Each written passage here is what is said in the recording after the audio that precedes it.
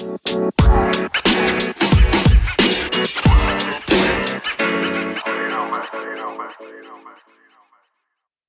are back with another episode of Rocket Read and Review. I know it's been a very long break, but we are back and we're going to talk books. With me, I have some special guests. Who do I have with me today? You have Susan, you know? I'm just that one girl. Hi, Kelsey. Hi, Hannah. All right, we got some shout-outs. Okay, who else do we have? I'm Lydia, and I'm the idiot that you see in the halls. Hi, Lydia.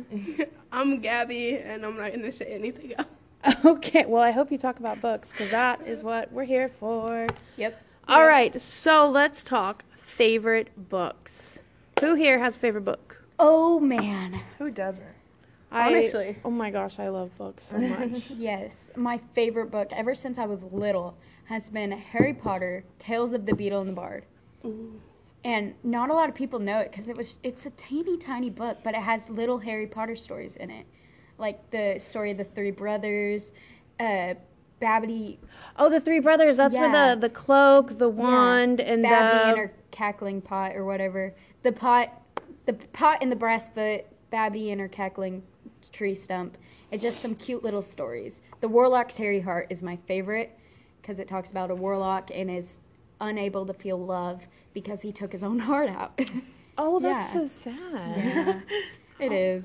It's kind of like, what was it, the Tin Man? Yeah. I just wanted a heart. He just wanted a heart. A little Well, is that kind of like the, I mean, that fits in the Potter world, right? Mhm. Yeah, that's what they're kind of talking about in They their all classes, have an right? element of magic. I love it. All right, Lydia, what's your favorite book? My favorite book is probably Stargirl by Jerry Spinelli. Oh, he's a great author. Yeah, he is. And it's not a really long book. It's pretty short, but it's got so much inside of it that it could be a huge book. And it's just got so much information and so much story in it that it's really easy to take in, Mhm. but it's also a lot at the same time. And it sends out a really good message about nonconformity and stuff like that. I love that, And yeah. trying not to be like anybody else and just trying to be yourself and not apologizing for it. Because no one is better at being you than you. Yeah. And the main character is this boy in high school, which is a really tender time emotionally. Mm-hmm. And then this girl comes in where everybody's the same at this school, and this girl comes in and she wears different clothes and she does art and she puts a little flower on her desk in every class, and just everything she does is different from other people. And it's just really cool because he slowly adapts to it, and just everyone reacts in a different way to it. Oh, that sounds really, really awesome. That's I know deep, man. I've read some other Jerry Spinelli books, but I haven't read that one, and I want to now. Yeah. It's got a sequel Put that on too. the list. Yeah, absolutely. It's got a sequel, Love Stargirl. Okay. Yeah. So if you're listening out there, if you go on our Amazon wish list, that'll be on there. Whoop whoop. Gabby, what's your favorite book? Ooh, I read a lot of books.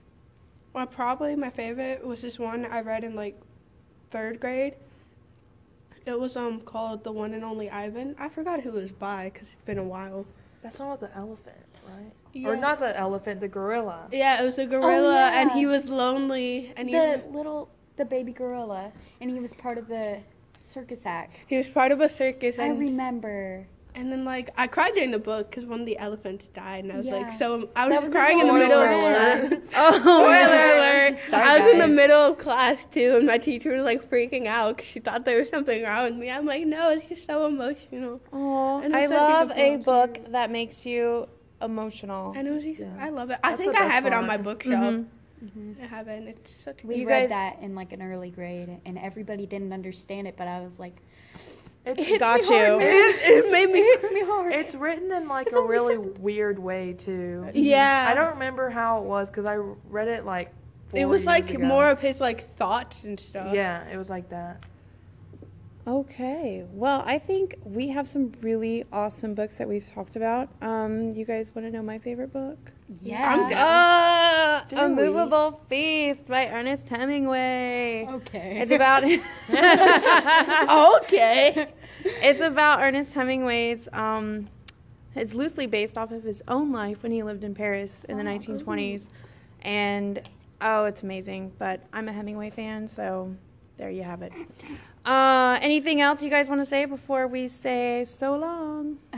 Not really. No. Well, thank you for this scintillating conversation. Thank you And, for welcoming us. Thank you for having us. Yeah.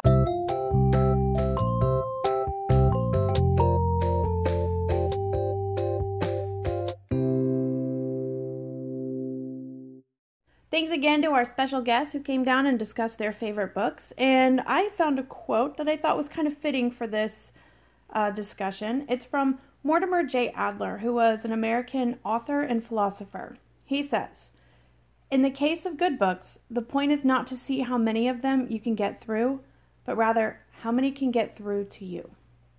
Until next time, see ya!